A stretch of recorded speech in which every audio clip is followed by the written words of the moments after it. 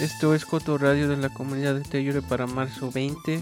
Mi nombre es Luis Tavares y las titulares de hoy son: Salud Pública comienza programa de pruebas de fentanilo, una actualización de expansión de BCA, mantener grasas, aceites afuera de las alcantarillas y el clima para la semana.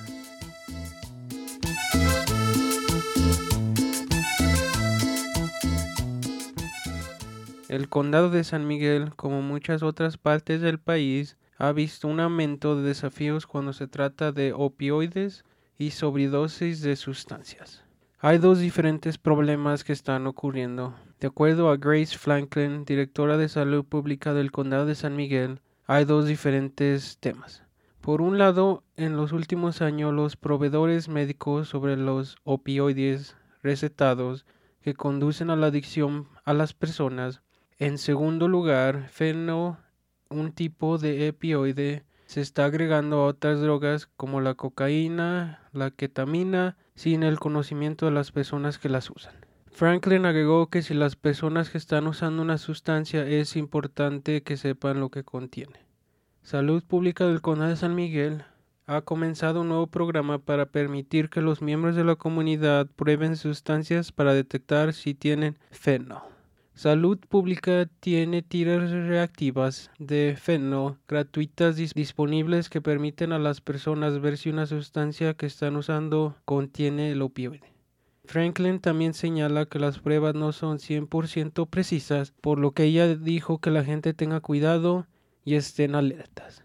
La segunda parte del programa es Narcan, un medicamento que puede salvar la vida de alguien que está teniendo una sobredosis. Salud Pública también tiene Narcan disponible de forma gratuita para que las personas lo puedan obtener y la tengan a mano acaso que sea necesario. Franklin señala que aunque después del punto de vista de salud pública no recomienda que las personas usen sustancias peligrosas. Ella quiere asegurarse de que la comunidad se mantenga lo más segura posible. Las tiras reactivas de fentanilo y de Narcan están disponibles de forma gratuita en el Departamento de Salud Pública en el edificio Miramonte en Main Street. También hay una entrada en el callejón disponible si la quieren usar. La construcción de la expansión de Village Court Apartments está a la vuelta de la esquina. El proyecto de vivienda consistirá en 2 nuevos edificios en BCA. En total habrá 35 unidades nuevas con 88 dormitorios nuevos. El edificio E, se parecerá a los otros edificios que ya forman parte de BCA.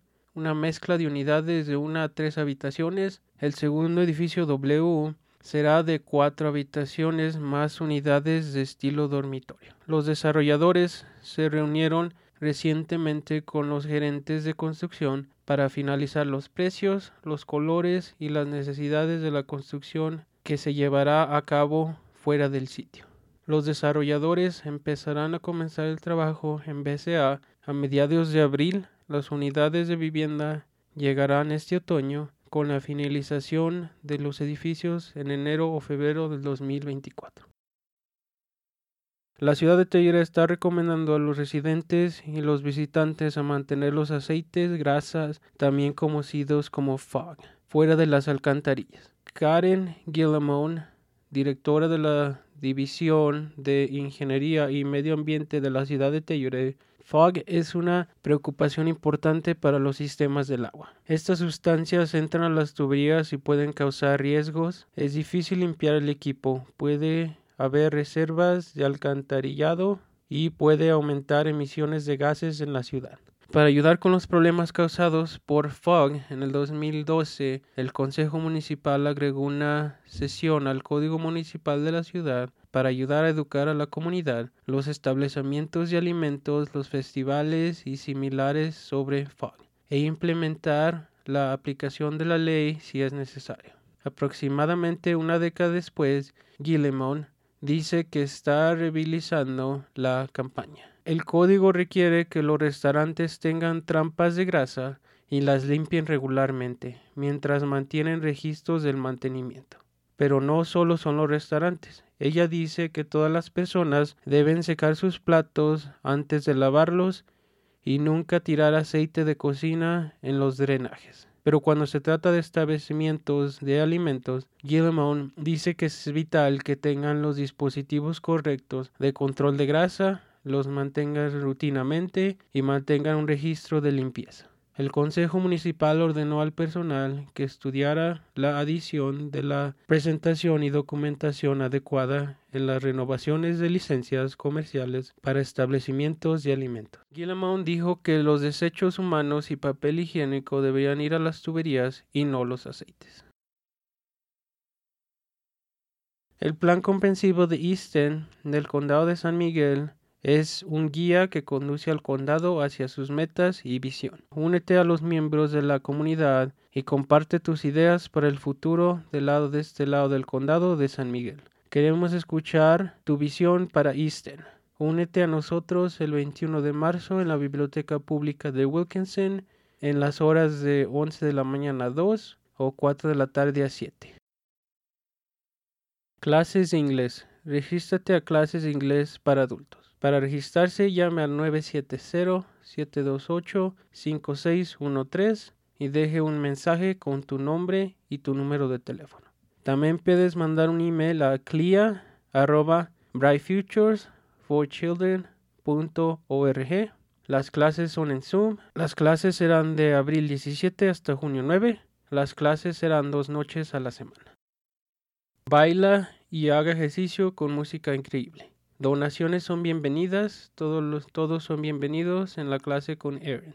Esta clase será el sábado 25 de marzo de 10 a 11 de la mañana en el salón de programas en la entrada de la librería pública de Wilkinson.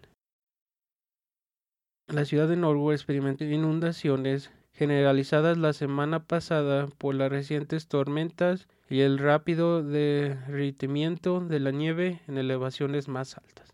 Ninguna persona resultó herida y hubo daños mínimos en las casas, pero los residentes se vieron obligados a usar sacos de arena y maquinaria grande para proteger sus hogares del aumento del nivel del agua. ¿Te gustaría ir a esquiar? Todos son bienvenidos, pero deben registrarse a usted y a sus hijos si desea ser parte de este evento. Este evento será el domingo 26 de marzo de 8 a 4 de la tarde. Para más información o si tiene preguntas, contacte a Claudia a cgarcia@theudlibrary.org. La Cámara de Representantes de Colorado aprobó un proyecto de ley que ampliaría las protecciones contra el desalojo. Se ordenaría exactamente cuando un propietario tiene el derecho de desalojar a un inquilino. La patrocinadora del proyecto de ley, Serena González Gutiérrez, dice que los desalojos tienen consecuencias de largo alcance, desde la salud familiar y el empleo y el éxito de niños en la escuela. El proyecto de ley permitirá desalojos si una propiedad necesita ser demolida o renovada o está siendo utilizada como vivienda a corto plazo de transición. También les permite si un propietario quiere vender una propiedad o dejar que un miembro de la familia se mude. Todos los republicanos en la Cámara de Representantes se opusieron a la medida. Supondrá una carga injusta para los pequeños propietarios. 7 demócratas también votaron en contra. Y el clima para la semana. Hoy vamos a tener 60% de nieve. Mañana, martes, 60% de nieve. Miércoles, 50% de nieve. Jueves, 50% de nieve. Viernes, 40% de nieve. Sábado, 40% de nieve. Y domingo, nublado con sol. Estas han sido las noticias de hoy, lunes 20 de marzo. Gracias por escuchar. Si tiene una idea o una historia, llame al equipo de Coto al 970-728-3206